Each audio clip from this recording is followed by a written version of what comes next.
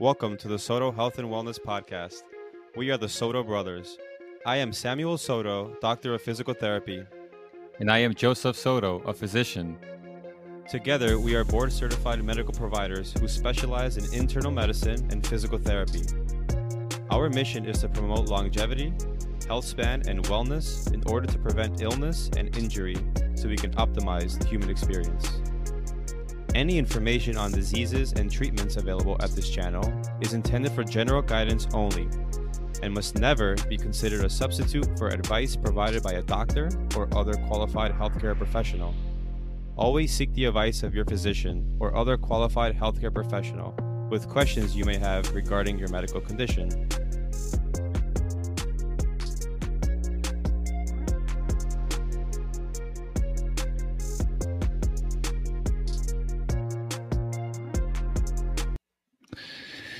Hello, and welcome to another episode of the Soto Health and Wellness Podcast. Today, we have a special guest. Her name is Valentina. She's one of our cousins. Valentina, why don't you go ahead and introduce yourself?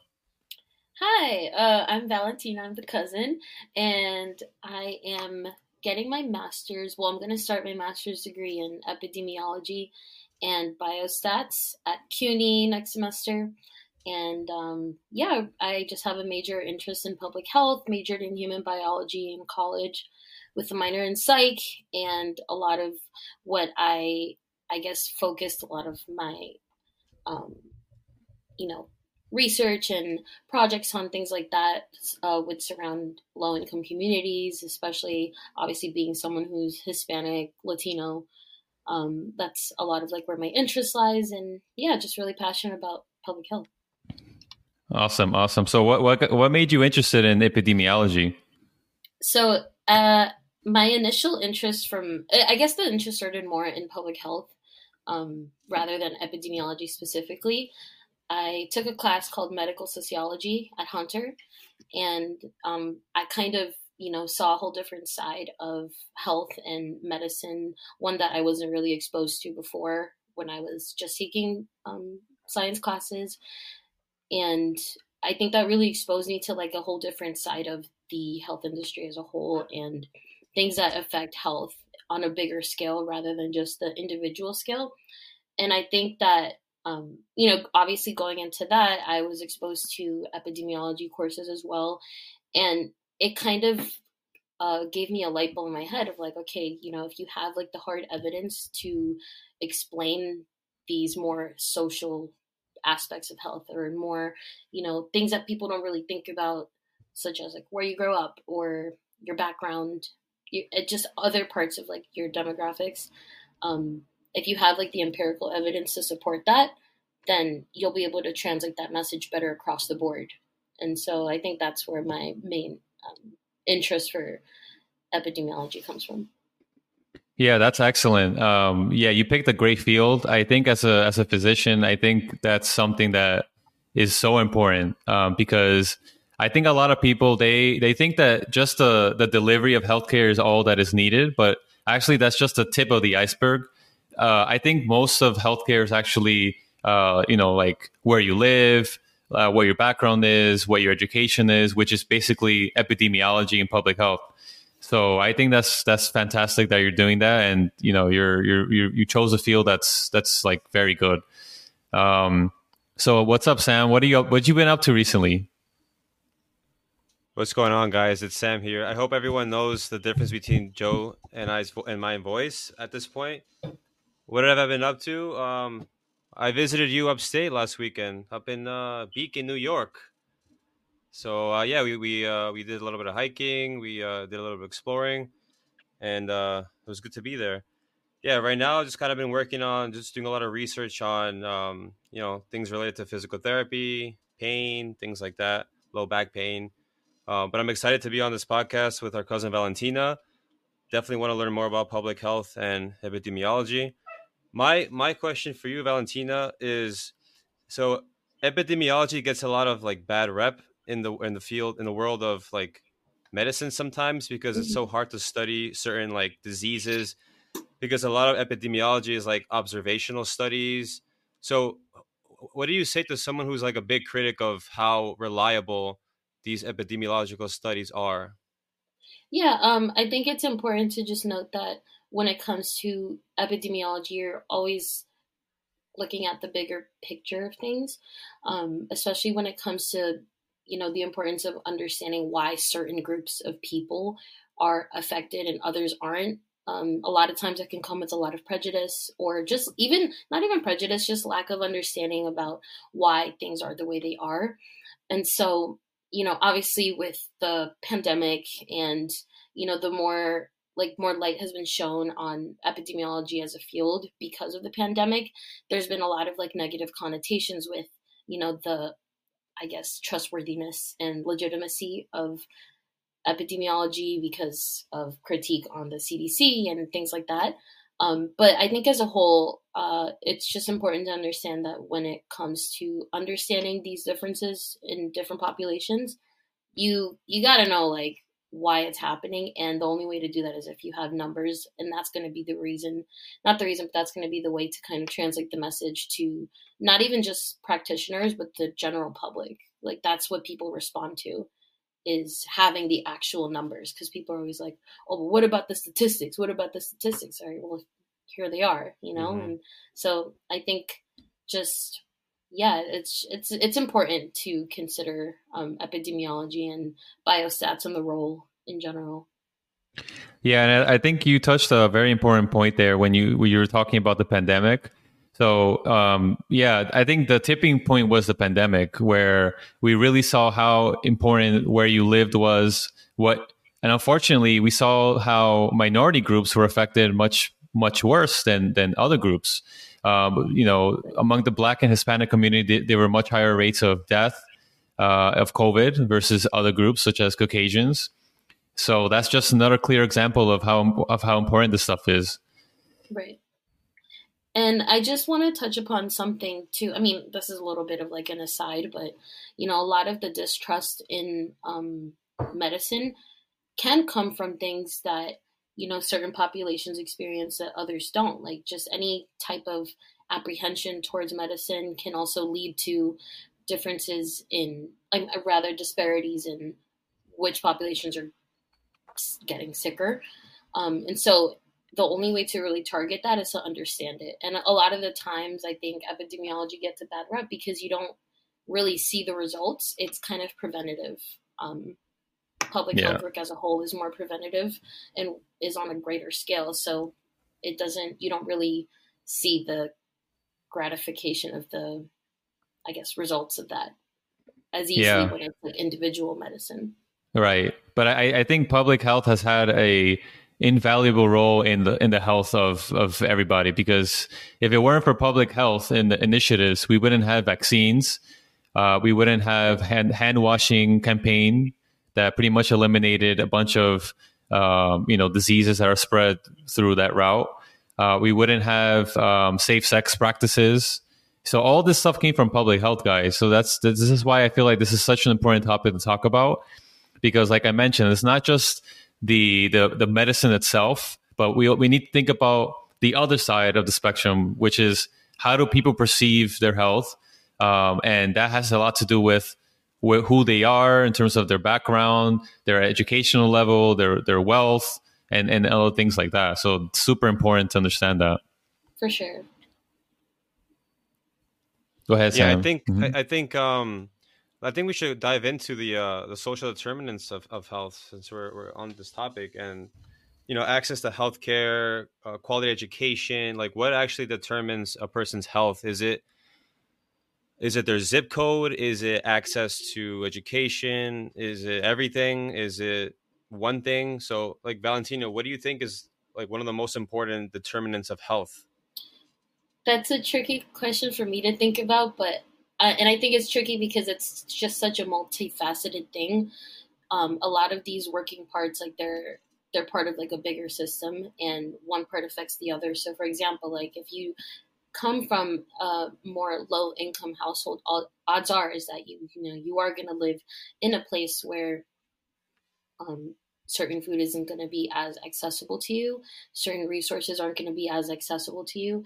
And then obviously when it comes to even just cultural competency, A lot of the times people are going to be more apprehensive towards even going to the doctor at all because of religious reasons, because of reasons having to do with how they grew up, and maybe relying more on spirituality versus like going to the doctor for mental health. Like all of these things work together and can really shape the trajectory of a person's health, not even just a person, of an entire demographic group.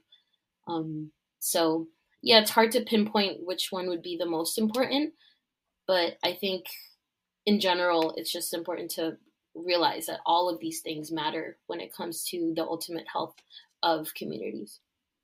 Yeah, that's Yeah. So I think let's talk about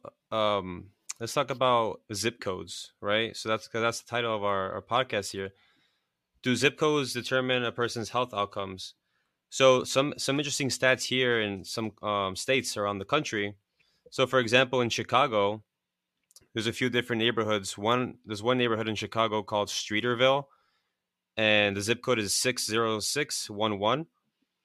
And the average life expectancy is about 90 years. Whereas just a few minutes away, driving distance, there's another area called Englewood, zip code 60621, and the average life expectancy is 60 years old. Oh, wow. So, we see this across the Midwest, we see this across the country, places like West Detroit, there's so much less access to green space, especially in minority groups. And not having access to green space and not being around nature, which is what humans are intended to be around, it's nature, causes a lot of medical issues, things like asthma, things like air pollution, dust mites, things like heavy metals, fluoride in our water, unfiltered water, contaminated water. So I think where we're located is a big determinant of health. And I think, like, how do we solve this problem? Like, do we need more money? Is it a money issue that we have to give these states and boroughs more money to fix these problems? Or like, what do you guys think? How do we solve this issue and disparities between zip codes that are just a few minutes from each other? I would say a couple of things. So just to back up for a second, let's talk about what the actual determinants of health are, so social determinants of health. So there's actually 5 definitions that the CDC recommends or states. One is healthcare access, education access and quality, social and community context, economic stability, neighborhood, and built environment. So I think that's a very difficult question to answer, because it's, like Valentina was stating earlier, it's very complicated. Health is very complex, and it's not just one dimensional. Like, here's a blood pressure medication, I want you to take this medication. Like, I think as a medical society, or as a medical people, we had to start thinking about people's perceptions of health, rather than just treating it as if it's just X, Y, and Z. Like, it's not as simple as that. I think Valentina started pointing out a couple of things. One is cultural competency. So that's the first thing we have to do is start acknowledging that different people, depending on where they live, what part of the world they're from, what religion they are, they're going to have completely different views on medicine.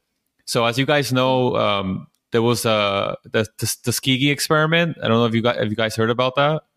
Yeah. In the 1940s and 1970s, this was syphilis, right? Yeah, basically, I believe it was the U.S. government intentionally infected African Americans with syphilis, and they had the treatment to treat it, which is penicillin, but they chose not to. And the point was to see what the natural progression of the disease was. So when you have something as egregious as that, I mean, how are you not gonna trust the medical community when an entire group of people were exposed to something like that? Then you have what happened in the Holocaust, which was also like the same thing. You had physicians in Nazi Germany, talking about how Jews were inferior, how their genetics were inferior. So this stuff has been going on for centuries, and it's still here. Like, it hasn't gone away. And I myself have had a lot of patients who are from these backgrounds who still to this day, they choose not to go to the doctor because they're afraid. They're afraid that they're going to be discriminated against, that they're going to be taken advantage of. And It's just very complicated. So we have to, whenever we're going to deliver healthcare, we have to always have that in the back of our minds. But it's just very complicated. Then there's like the education part, which is, do people even know what high blood pressure is, as an example? Right. Like, what does that even mean? Like I can give you an example. I've had patients which they've come to the office, their blood pressures were high.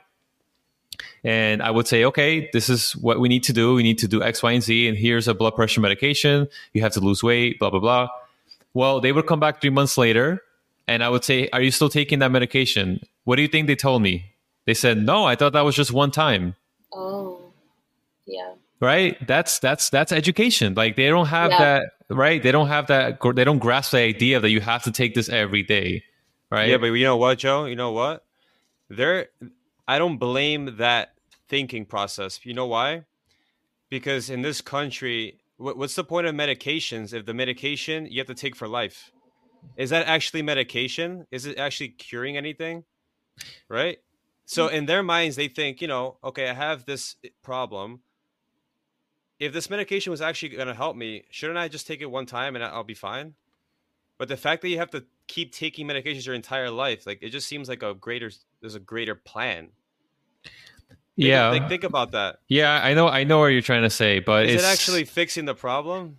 it is at the moment, but you're right. I agree with you. I think that, I mean, I'm giving an example of high blood pressure, but there's so many other examples. Like, let's say, for example, someone came in with a wound, right? That needed antibiotics. I remember I had a patient in the Bronx when I was in medical school. She literally didn't take her antibiotics. Like, she was supposed to take like 21 days of antibiotics, did not take it. Just took it once. Oh, okay. So Yeah, I think like you're pointing out basically the lack of understanding that some people are going to have. And a lot of yeah, the times it's not really going to be their fault. And if I could yeah. just go back a little bit to the whole like, you know, what you brought up with like the Tuskegee experiment. And I think it's important to, there's this book, which maybe you've read. It's called Medical Apartheid by Harriet E. Washington. And essentially that book just outlines the beginnings of medicine in America with respect to um, like African Americans. It goes back to slavery, right? So medical experimentation, things like that, and it touches on that same experiment that you brought up as well. And then it kind of just like brings together why a lot of people, for example, in the Black community, are going to have that type of like lack of distrust in medicine. And that's also why I think there were lower vaccination rates in Black communities during the COVID pandemic, like the peak of it. And a lot of that is a lack of distrust because they're saying, oh, like there's this history of medical experimentation. There's this history of like, our bodies being used for reasons that are against our own will, essentially, just for what, right? And so I think it's important to kind of also focus on that and how that plays into the role of people not wanting to go to the doctor, not wanting to trust medicine. But of course, obviously, then there's a whole issue of, why do you have to take a medication for the rest of your life, which is a whole other thing that goes more into like, I think, nutrition and things like that, like just underlying issues in the infrastructure of our country. Yeah, yeah. Yeah, no, and if we could, so yeah, we kind of touched on right now, we're talking about cultural and historic, but we should also talk about access. Right. So healthcare access and quality is also a social determinant of health.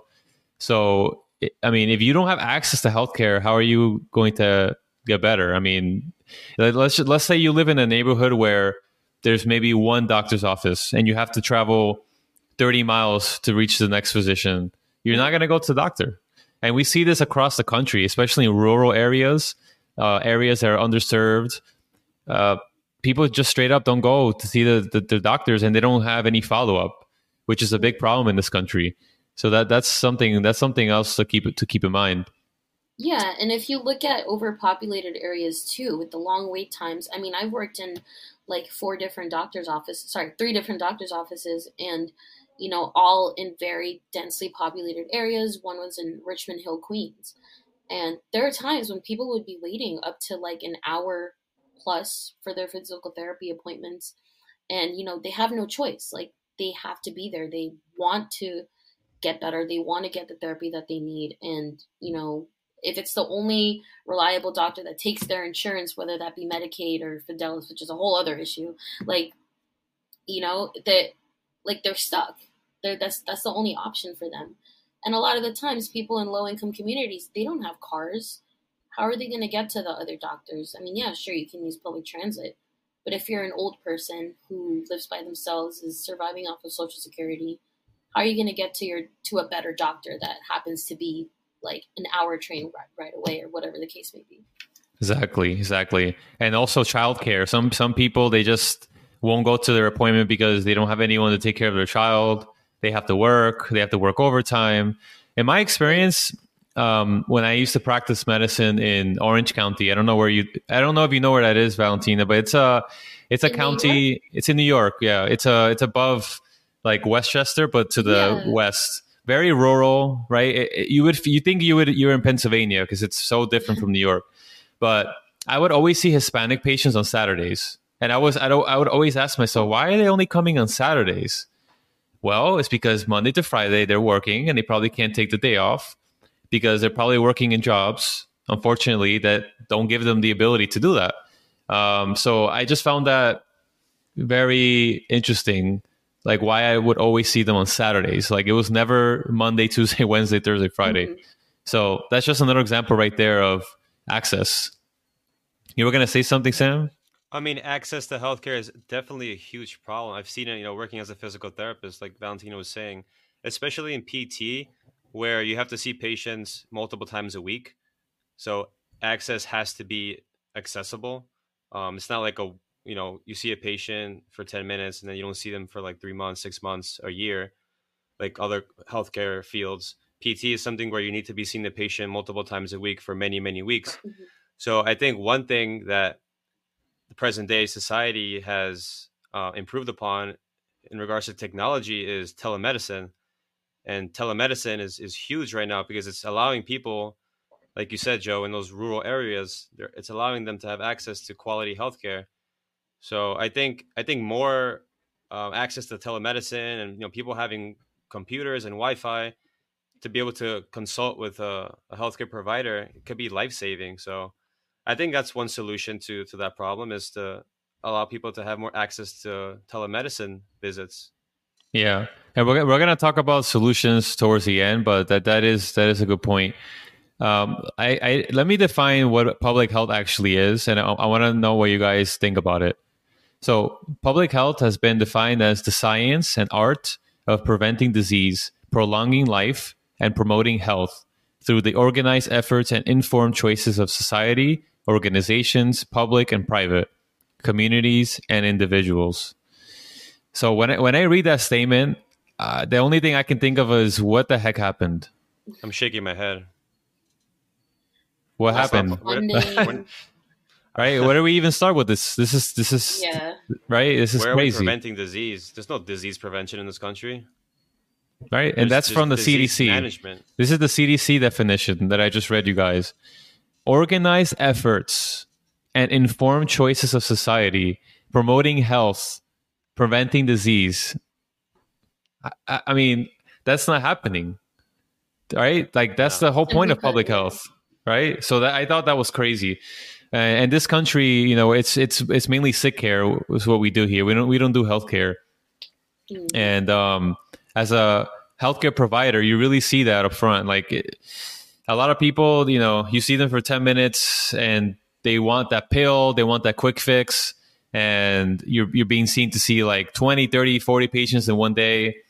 And it's just the whole system has to be taken down and restarted. Right. But yeah, I thought that was crazy. What do you think about that, Valentina? Yeah, I think it's just, again, like, it just goes back to needing some major infrastructural revamping and change, because otherwise we're basically trying to put a bandage over a system that's already kind of broken. Um, I mean, just even the influence of, you know, fast food chains. It's just like a little part of it, right? And just big pharma, of course, and pushing these types of medications onto people. Not this doesn't apply to all medications, but there are other ways that health can be managed that doesn't have to involve um, certain medications, I think. And as someone, I have PCOS, which is polycystic ovarian syndrome. And so this is something that is kind of like I've had a good amount of like one-on-one experience with, because, immediately when you get diagnosed with PCOS, the doctor, I mean, at least in my experience, I wasn't even really given much information as to what it even meant or was. And so they just told me, okay, well, just take birth control and you'll be good. And, as someone who wants to kind of know the underlying root and cause of, I guess, like whatever health condition I might have, thankfully mild, I don't want to just treat the symptoms and that's it. I want to understand what caused it. I want to understand what I can do to kind of manage it in different ways. Is it whether it be health and exercise and things like that? And unfortunately, those options weren't really given to me as quickly as just take birth control. I didn't even get a hormone test done before they suggested birth control. And so, Wow. yeah. So how did they diagnose it then? I had a sonogram. Oh, okay. Yeah.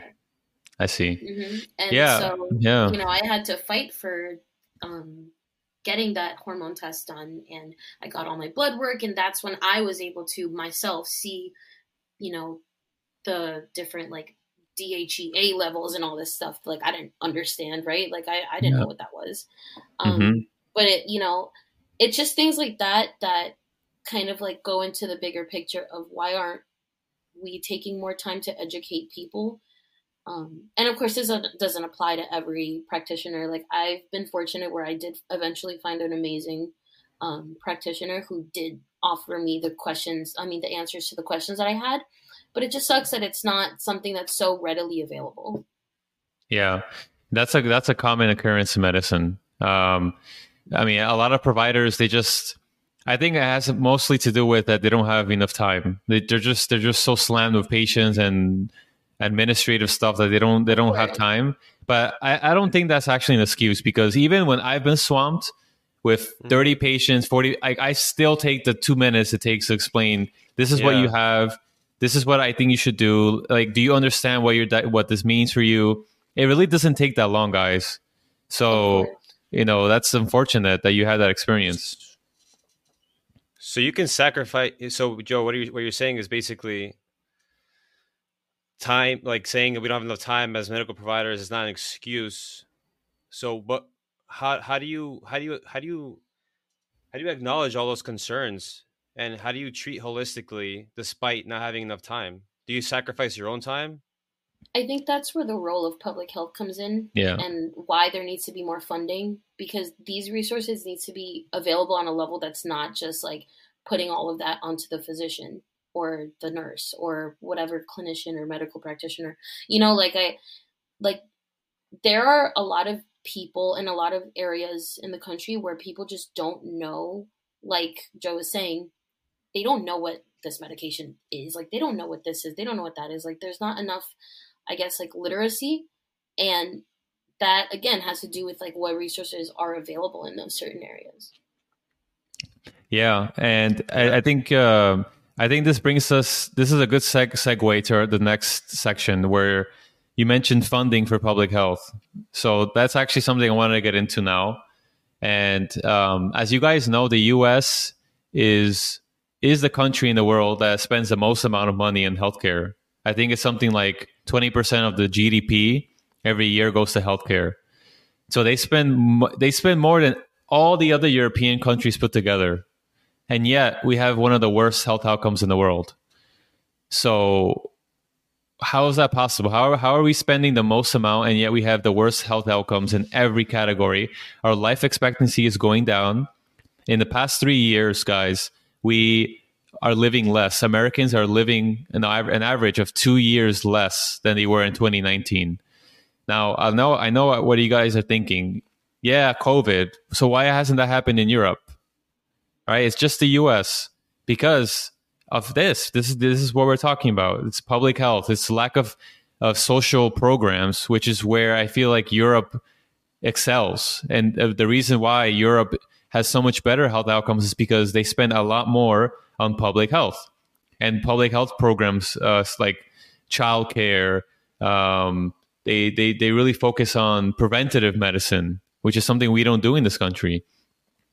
So I wanted to talk about a book that I read recently called Sickening, which is by a family physician. His name is Dr. John Abramson. For those of you who haven't read it, I highly, highly recommend reading this book. I think this book has changed the way I view medicine forever. And he delves into why the U.S. consistently has the worst health outcomes among the wealthy nations. His main argument is that big pharma has a massive influence on our health. And in the U.S., there's a lack of government oversight in terms of controlling drug prices. There's a lack of robust social programs. There's access issues like we just talked about. There's lack of health insurance, because if you don't have health insurance, you can't see a physician. And then there's also high costs of medical care, like high deductibles, high costs of prescription drugs, et cetera, et cetera. So what do you guys make of this? Like, how is this happening? Man, the insurance is one thing. I used to be a medical biller, and just trying to get reimbursements on different things, it's just like it's impossible already. Like, even if you have insurance, it almost seems like it doesn't even help all that much sometimes.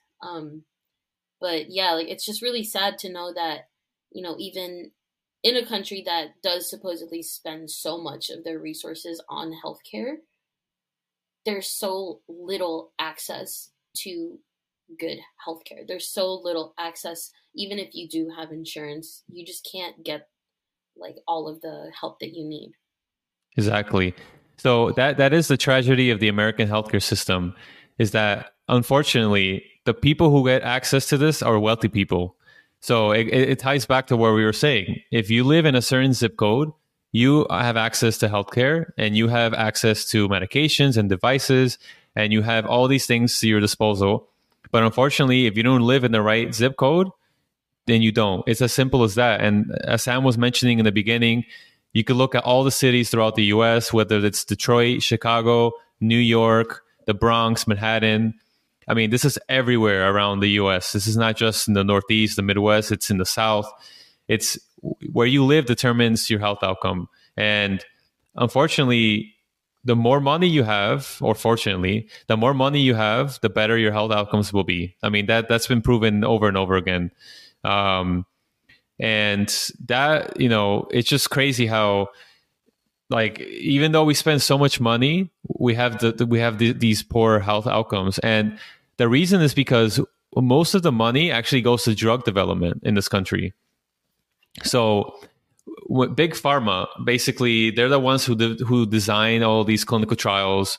They're the ones who basically dictate what medical journals see in their publications.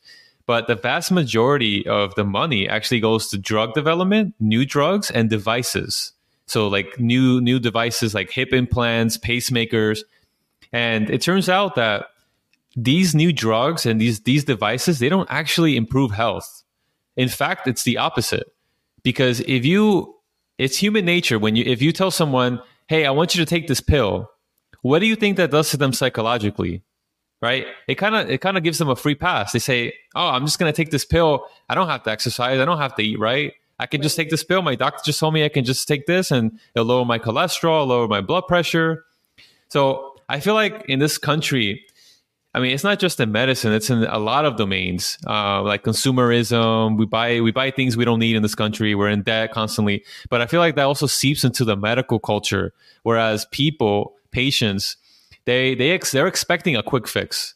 Like, I don't know where your experience has been, Sam or Valentina, and when you worked in the medical offices, but people, they're expecting the quick fix. They want the pill that's going to solve the issue. Yeah. They don't want to deal with, I don't want to come back here 5 times. I don't want to change my diet. And I need this now. And that comes from big pharma. Like they've unfortunately created this culture that we're always expecting the next toy to come out every year. Then the new pill that's gonna cure everything, right? The magic pill, the magic bullet. That's what we keep calling things, and it's not gonna come, guys. Like it's just not gonna happen. And we need to mirror what Europe is doing, and countries like Australia, New Zealand. They really got it right in terms of public health. They have everything that we don't have. They have higher life expectancies. Their childhood infant mortality rate is much lower than ours. Women have less complications during pregnancy. I mean, it just goes on and on and on. And I don't know. What do you guys think about this? Because to me, this is just it's crazy how we're spending all this money and we're not getting anywhere.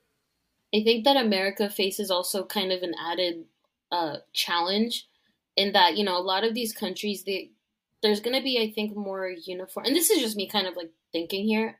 There may be some more uniform thinking amongst the population and more uniformity as a whole in the population. Yes. And so America has like the bigger challenge of like, okay, well, with redlining and with all these different groups of people, not everyone is going to think the same way. And if you try to kind of like make a health intervention something that's going to be universal, I don't know that that's going to be as helpful as really trying to target these different populations. And I think that's, while it is a challenge that America faces, it's not really a challenge that's being addressed appropriately, in my opinion.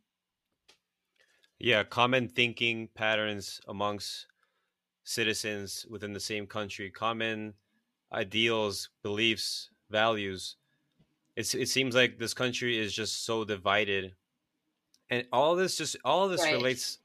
All of this relates also to other issues as well that we face as a nation. Like health is related to systemic racism and environmental racism and housing and crime. All of this is all related to health. So all the other problems that this nation is facing politically, at every level, federal, state, city, it's just like there's so much that's been going on in this country, so much fighting and riots and Right. issues. All of that's going to affect our health. So I think that's an interesting point that in other countries there's more uniform thinking and people have more of an understanding of like taking matters into their own hands, like what it actually means to be healthy, to sit down and have a meal, portion size, and to walk after meals and to Right. exercise. I think we need to educate people more in this country. Everything starts with education. Everything starts with medical literacy. And I think until we do that, we're going to have these huge problems.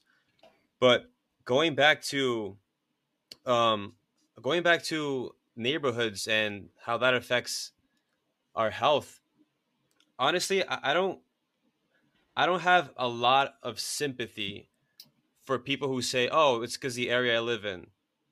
Like, yeah, you have a higher chance of being obese, being sick, being on medications, and dying if you live in lower income areas, more crime, less access to healthy foods, all those things we mentioned.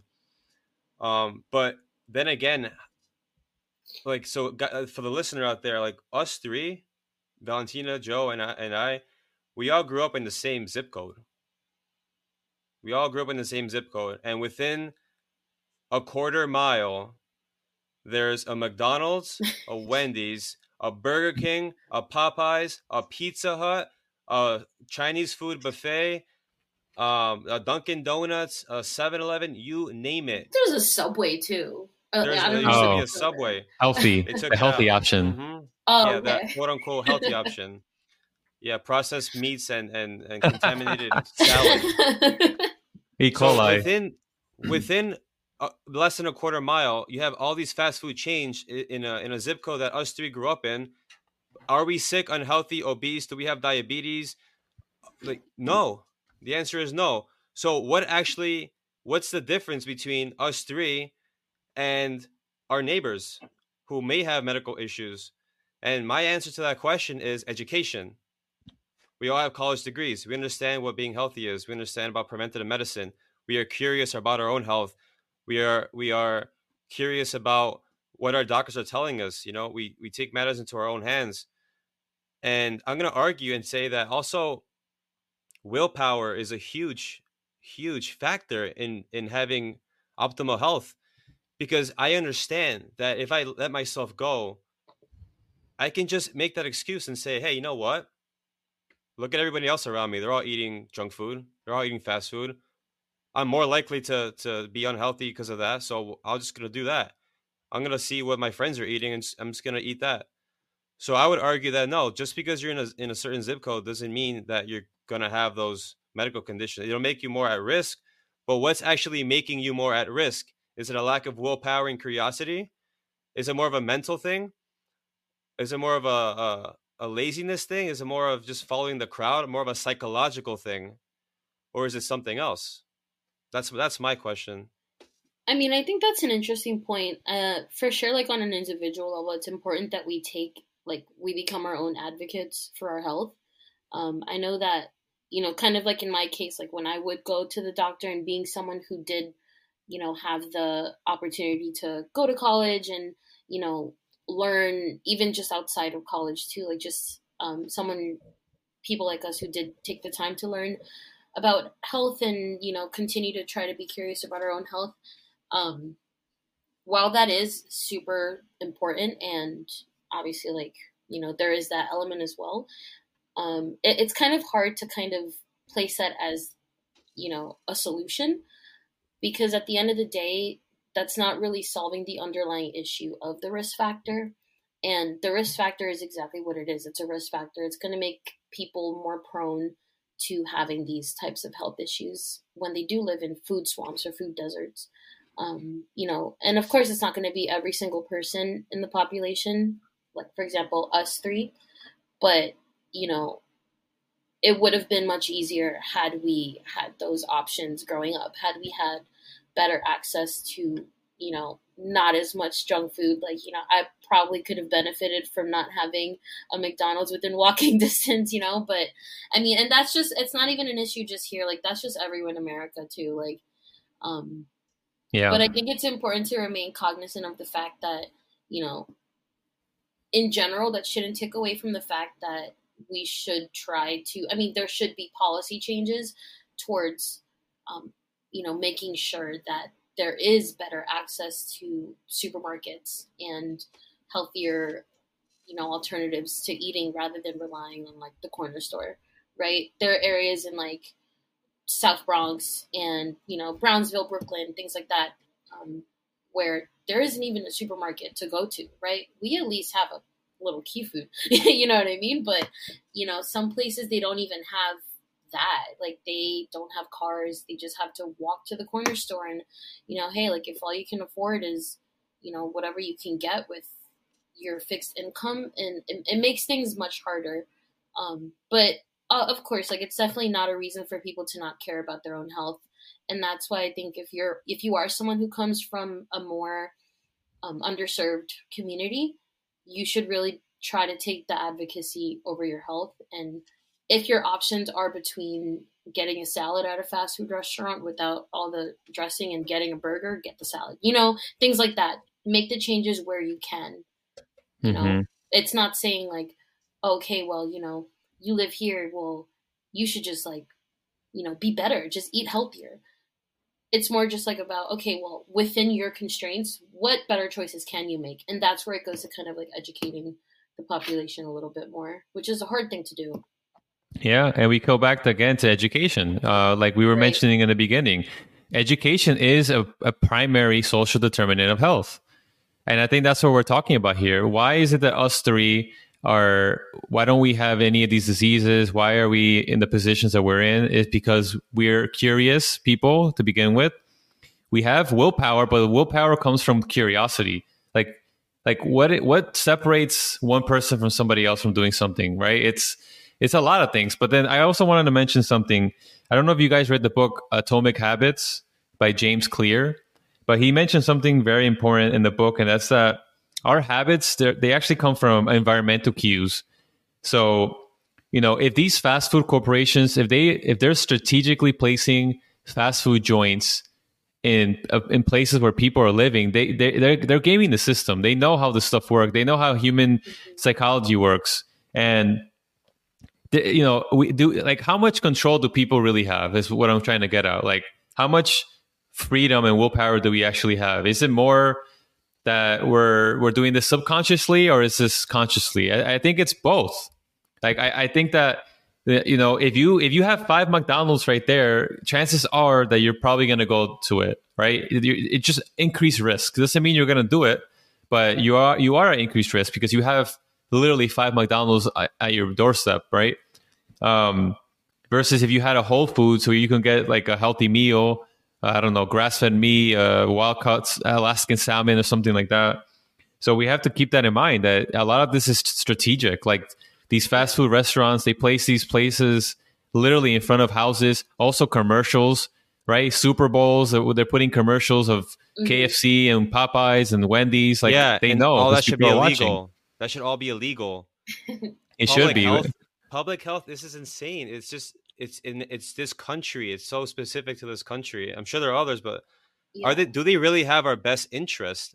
Because they're shoving these commercials in our face, these pharmaceuticals in our face. Like, who's in control of this? It just sounds so corrupt. Yeah, there's not even just big pharma. There's big salt. Yes, there it is. And also big sugar is another big one. Big sugar. But just to put a bow around, tie a bow around what we were talking about earlier, like, why is it that Europeans, you know, have better health outcome than we have? And I think, Valentina, you mentioned something really important, is that we think differently in the US. Like, the US is such a big country. Like, I don't know if you've traveled across the country, but I've been to California, Texas, Florida.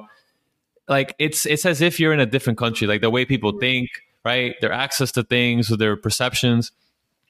And I'm gonna mention something. Like, a lot of it comes down to freedom in this country, right? Freedom. Like, I want freedom. So what does that mean? Well, I want freedom to buy soda as big as I want, and I want the freedom to eat McDonald's every single day, and that's my right. So I think in this country, that unfortunately seeps into healthcare. It's this whole freedom situation. Yeah, right. It's the same thing. It's this. We come from things from the perspective of always freedom above everything else, right? But that's not how Europeans think. Like, they actually sacrifice a little bit of the freedom for the common good, which is why Europeans, they pay more in taxes than we do, but everyone has health insurance, right? Anybody across the street can go to the doctor. Doesn't matter what zip code you live in. Right, they invest in all these programs, and it comes from everybody, so everybody contributes. In the U.S., we don't have a universal healthcare system, and what we have are insurance companies that are based on your employer. So if you don't work, then you can't see the doctor, which to me is ridiculous. How we're pairing something so important, that is your healthcare, to your employer. Like, if you lost your job, you can't see a physician.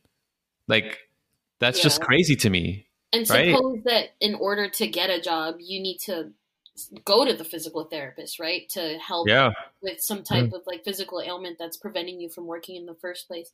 And just going back to like the different thinking in the country, like looking at inoculation rates, for example, the vaccine was so heavily politicized. And because of that, that affected vaccination rates. And that, I would say, had a lot to do with the rise in death rates during the COVID pandemic. And not even just the pandemic, but in general, people not wanting to vaccinate their kids. And, you know, I understand religious reasons and all this stuff, but, you know, I think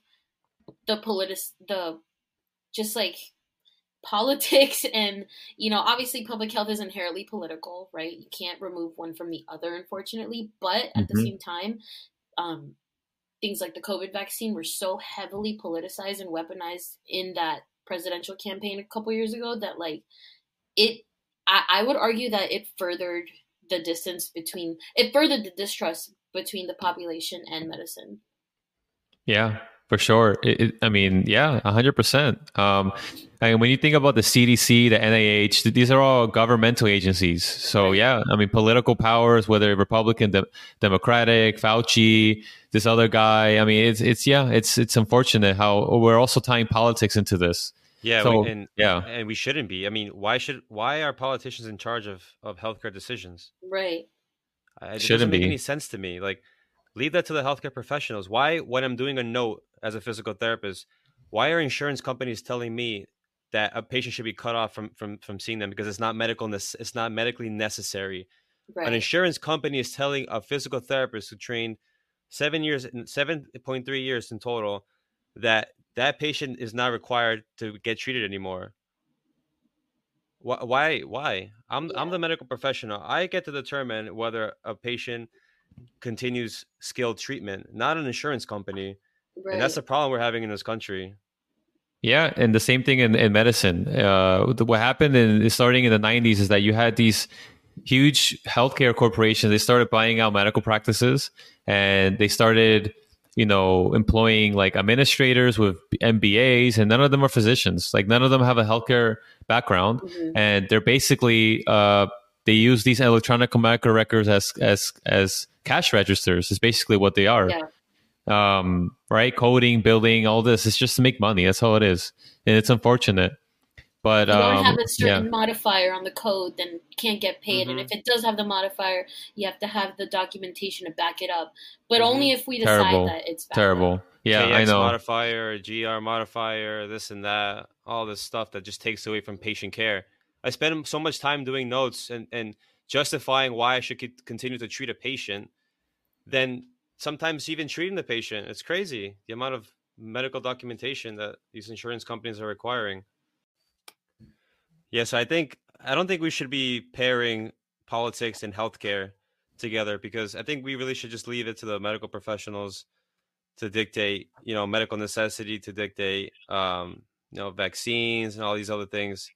I think we should leave it to the experts. I don't know. What do you guys think? Do you think we can separate that, or you have to keep them together? I mean, I don't think you could ever fully separate something like that because unfortunately, politics dictates everything, right? We need politicians. They're the ones that create the laws, and unfortunately, healthcare. A lot of it is legislature. But yeah, I do agree with you. I think that we should have more physicians and people with medical backgrounds in general in a position of power, making For laws sure. and rules. I think yeah, I 100% agree with that. Yeah, and kind of like what I said before about how public health is inherently political because it touches on things that politics also is going to touch on, right? So when you're thinking about policy change, which is a whole sector of public health, like that inherently is going to go to politicians. And kind of like what Joe said, like if we do have people who are of a medical background who actually have the knowledge and the interest even in health and the healthcare of populations, it would be way better than it being some random dude with like, you know, an MBA or whatever it is. Like what is that person going to know about women's health or about, you know, Yeah. anything to do with nutrition or whatever it may be. Yeah, exactly. There's a disconnect between elected officials and healthcare. Like yeah, it's crazy. But I think this is a good segue to start talking about nutrition. Hold on, Joe. One more. I mean, actually, yeah, it is related to nutrition, but it's related back to your point earlier about Europe versus America. So I found this really interesting. Why your question was how come they're more healthy in Europe than here? And let me put it to you this way. You guys know the company Heinz that makes ketchup?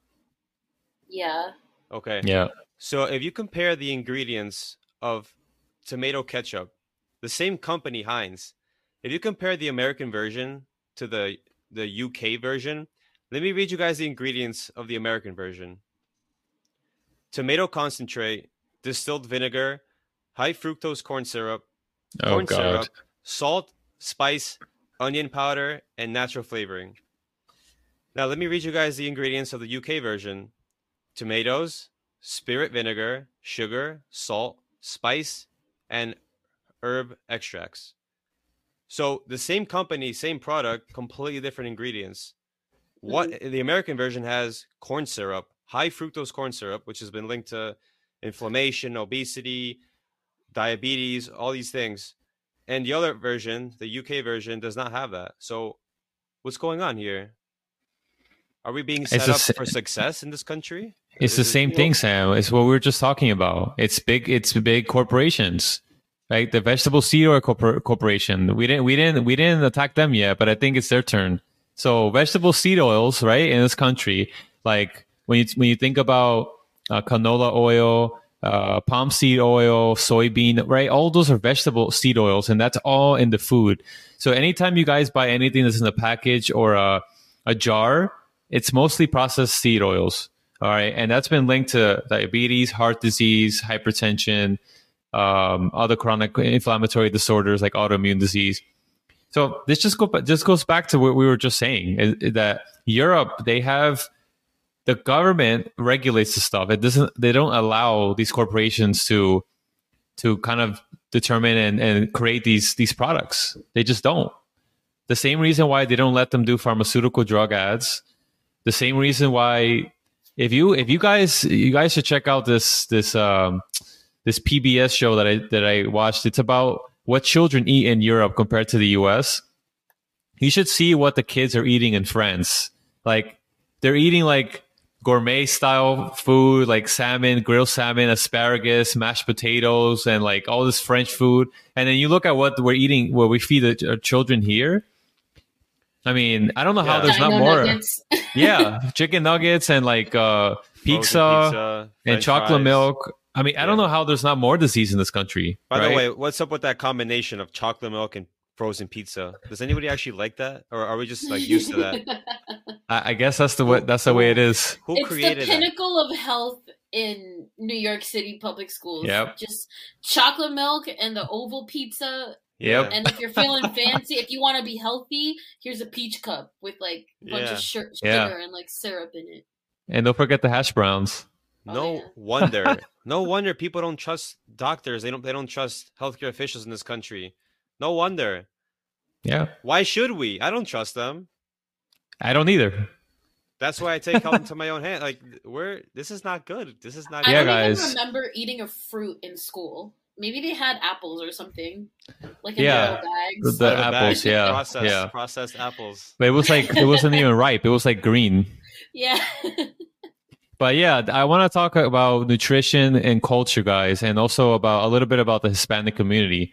So, I don't know what your experience has been, but I feel like this is just my experience as a provider.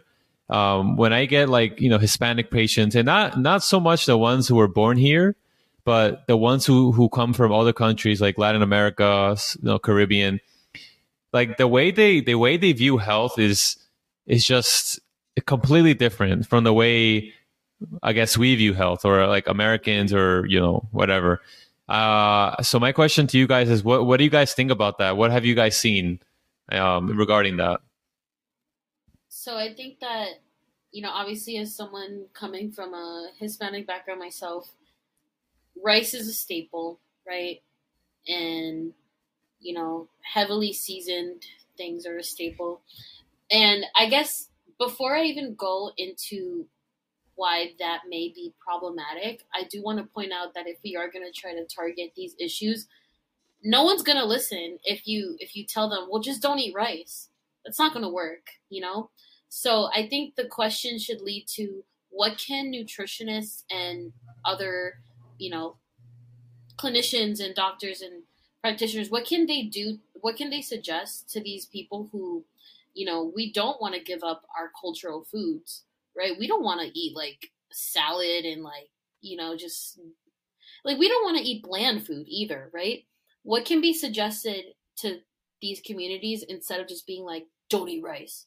And I think an alternative could be like, okay, well, how about less rice? How about try an alternative rice or something like that?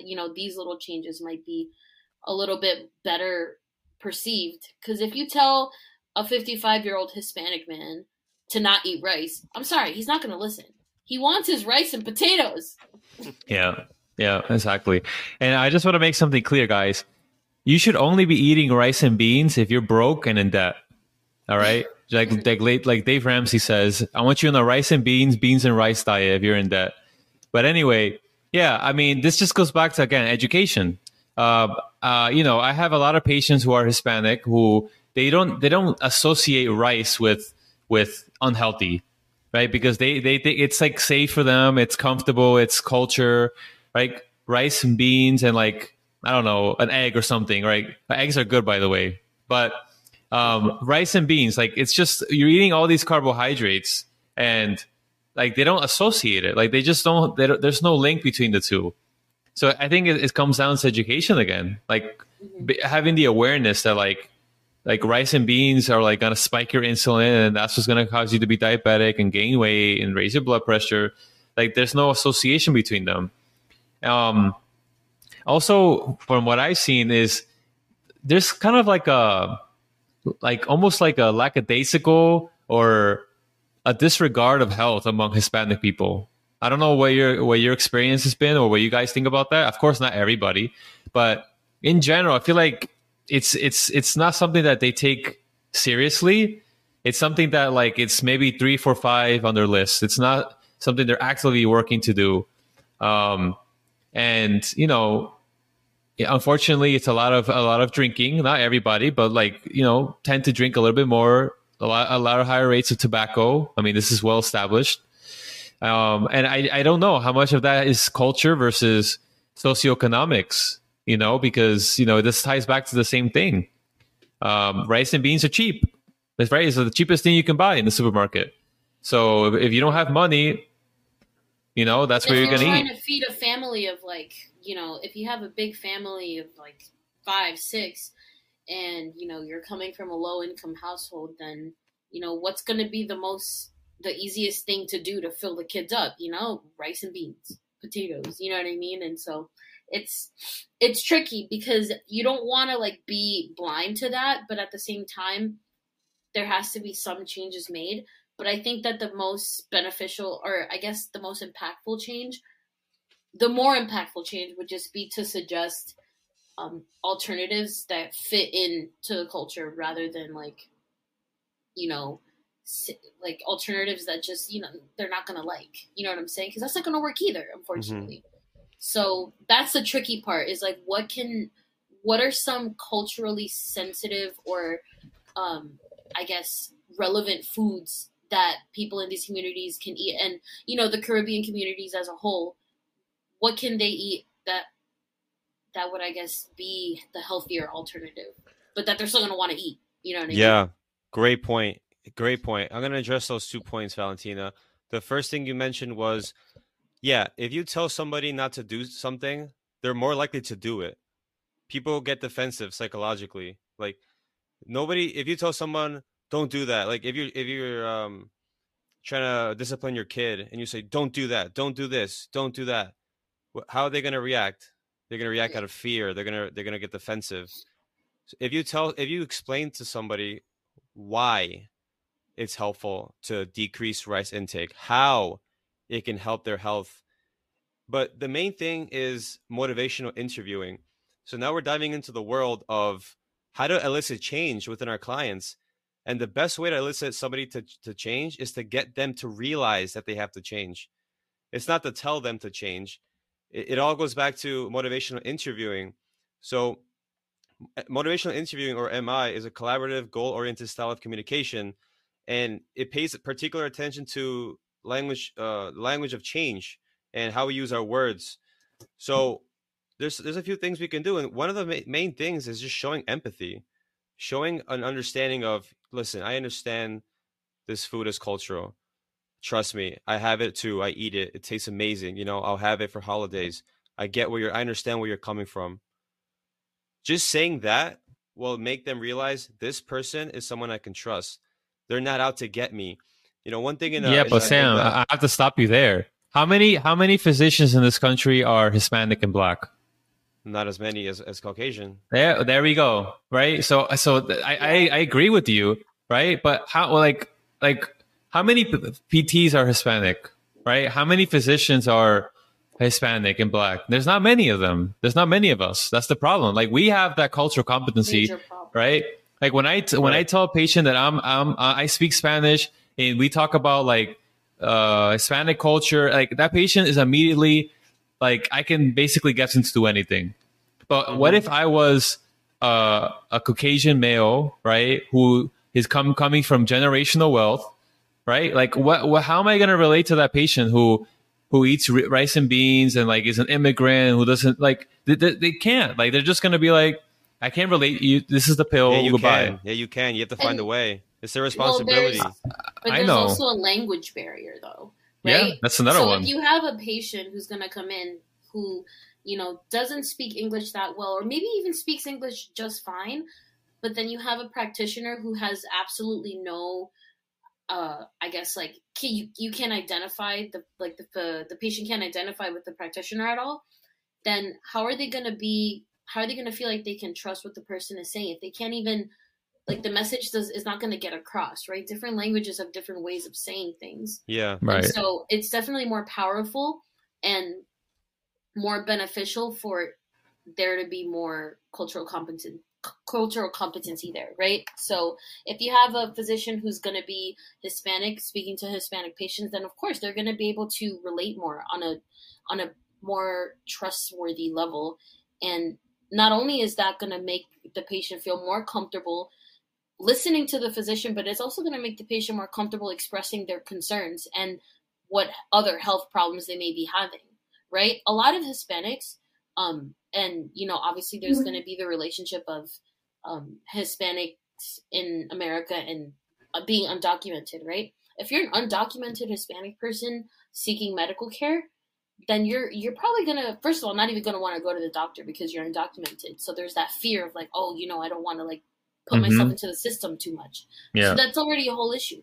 Now you have a whole group of people who are undocumented who aren't getting any health care at all, right? So now add the added layer of like, okay, suppose for some reason they are able to get to the doctor and speak to the doctor, right? They don't know the language. How are they going to understand what the Caucasian or, just non-Spanish speaking doctor is even trying to say? A translator who's usually going to be like a 19-year-old girl who's like doing her best Yep. to translate what the doctor's trying to say, like, it's just not going to work. And the focus just goes back to the like major shift that I think that if we could just focus more on cultural competency across the board, that would be super beneficial. And not even in just Hispanic populations, but for example, in the Jewish population as well. I worked for a doctor who served Kew Gardens Hills, basically, which is a predominantly Jewish community in Flushing. And all of the doctors, not all of the patients would want to go to him just because they could relate to him. They were of the same religion. They would be able to, just relate on a deeper level and work around like their own cultural practices that they've grown up with to say, hey, these are the changes that you have to make. Eat this cultural food instead of that cultural food, things like that. Because there are healthy options, right, in every culture. It's just a Mm-hmm. matter of trying to get that point across in a way that's trustworthy and in a way that's actually going to translate. Yeah, I Hmm. think we keep going back to the same themes here, and that is cultural competency in education, right? That's the recurring theme here, and yeah, I mean that's going to be this is a completely separate topic that I'm sure we'll do a talk on, but it's how do we increase diversity in healthcare, right? Yeah. Right. That's a huge problem in this country that we don't talk about enough. There's not enough, and not just like the color of your skin, but also like, do you have job experience? Do you have life Right. experience? A lot of physicians, and I can say this because I'm a physician. A lot of my colleagues, they don't really have experience with life, and they just go from college to medical school to residency. And a lot of them, they take their first job as an attending, and they've never worked before. That's I literally never their even first thought about job, that. right? I mean, I can say I've worked several jobs in college. I worked between summers, so I had You a worked little at bit Key of life Food. experience. I worked at Key Food. Shout out to Key Food. You worked at Key Shout out to So Food. Keith. I have that Stocking life the shelves. experience, and I know what it's like to come from nothing, right? Absolute nothing to rise to the top. So I know what that is, and a lot of physicians they've never had that issue because they come from generations of physicians of always being well off, third, fourth, fifth generation, right? So, but anyway, so what can be done about this, guys? Like, what is the solution to all of this? I have a few ideas. But first of all, what's the most what's the most diverse country in the world?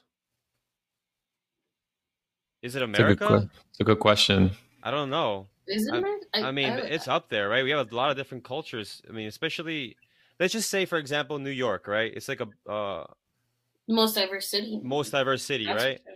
Or So Queens, in yeah, right, Queens. So other countries aren't as diverse, right? America, a lot of people come to America, right? A lot of people come to America. So that creates this issue of cultural competency, right? How competent are our providers? Can they handle the amount of different cultures? So is that actually how do we actually change that? Do we educate Yeah. at a younger age in schools? Do we teach more languages when kids are growing up? Because every time I go to Europe, everybody speaks two or three languages, and Yep. here it seems like everyone just knows one language. So Yep. Barely. do we teach more Spanish? Do we teach more Mandarin? Or do like what? How do we solve that problem? I think that's an excellent point, Sam. I Yeah. think that starts at the admissions committee level, right? Like we need to first of all we need to admit more underrepresented minorities, right? That's the first thing. Hmm. I think we've done a good job at admitting more women because now we're 50-50 across all the healthcare fields, pretty much in terms of male and female. Hmm. But we're not nowhere near being equal in terms of race, religion, background. Maybe like even people who switch careers, non-traditional applicants, because that brings diversity to the field. It's not just like black and white. It's like other things like how did you work before? Do you have Mhm. experience in the military? Do you have experience? Right? There's so many like business. You own the business, and now you want to become a who knows, like a PT or whatever. Like there's so many things that go into it. But I think that's an excellent suggestion. I would say we have to implement things at a systemic level. We have to limit fast food chains, right? That has to be done immediately. If I were president, I would sign an executive order right now, and I would ban fast food chains and put some sort of limit onto the number of fast food restaurants. And what would you supplement that with? Because a lot of communities literally survive off that. Well, I would supplement them with farmers markets. You could put more Whole Foods supermarkets, expand places like Trader Joe's. Yeah, I would, yeah. yeah, but like as Valentina was saying earlier, and you can expand on this, Valentina, like Costco and a lot of these bigger, more healthy supermarket options don't really go to these areas and neighborhoods where the incomes are lower because they know that people cannot afford a $60 annual membership fee for Costco. Right. And that's also where even more systemic change has to come from, right? So this is like, again, like these are just such major, deeply embedded issues in this country that we could sit here for hours trying to pick apart like what can be done, but at the end of the day, like it's gonna take a lot of like, you know, policy change, a lot of uh lobbying, a Yeah, lot yeah. of just like in general, just infrastructural change that is not going to happen in even, I would argue, even decades. But I mean, maybe that's being pessimistic. But, I just think that in order for that level of change to happen, then there definitely has to be a greater awareness of these issues in the first place. Yeah, I think we have to take the same approach that we took towards tobacco. Like we have to basically just ban it, ban commercials. We can't smoke on airplanes. We can't smoke in restaurants. We can't smoke within 50 feet of buildings. We're going to have to do the same thing in this country when it comes to Right. sugar, when it comes to fast Mm-hmm. food, and when it comes to these commercials. Like there has to be a ban on this stuff because there's no other way. If we did it with tobacco, why can't we do it with this? What There's we no need to reason do, why. we need to explain and educate people to start seeing fast food as poison, as a drug, because it is a drug. And like you said, Joe, Mm-hmm. these companies and the labs, there's actually there's scientists that research addiction, and they put certain chemicals and foods and products in our fast foods. Like I just said with the Heinz tomato ketchup. Mm-hmm. So they do it on purpose because they know how to manipulate your brain. Once they manipulate your brain to these neurotransmitters and dopamine addiction centers of your brain, you're gonna keep eating fast food and you're gonna eat it for life until you make a conscious decision and have that willpower to stop. So I think that's where it needs to start. I think the first ban, if I was president, the first thing I would do is ban fast food restaurants within 5 miles of any public school or private school. Because kids after school, where they're gonna go with a couple dollars, they're gonna go to fast food, and we don't want our kids to be growing up eating that stuff because it builds bad habits and it's causing a huge childhood obesity problem. So that'd be my first policy. Yeah, I mean, we're basically swimming against the current in this country. I mean, when you at every corner that we turn, there's an obstacle, and I mean, there's no. It's not surprising that we had the worst health outcomes during COVID. I mean, it's just a manifestation of everything. Yeah. The life expectancy went down because of COVID, but also because we're so overweight, obese, diabetic, heart disease, mental health, poor job security. This housing is like, look at the rents right now in New York. Look at the house prices. Like, how are people doing this? Right? This is crazy. The stock market's going down. I mean, this is a mess, guys. Like, I don't know what the solution is. I pray for the next president because we're in such a deep mess right now. Yeah. But anyway, is there anything else you guys wanted to talk about today? I think we covered a lot. Yeah, I mean, it all just comes down to the importance of, public health as a whole. It's such a broad field, but it's broad for a reason, right? Like, it encompasses everything going from policy change to nutrition to epidemiology to, even healthcare administration. All of that just ties in, and it's all background work. But, hopefully, especially after the pandemic, with more awareness about what public health even is, it's not just a buzzword, it's an actual thing, it's an actual field. Hopefully that there can be more awareness and more funding towards it.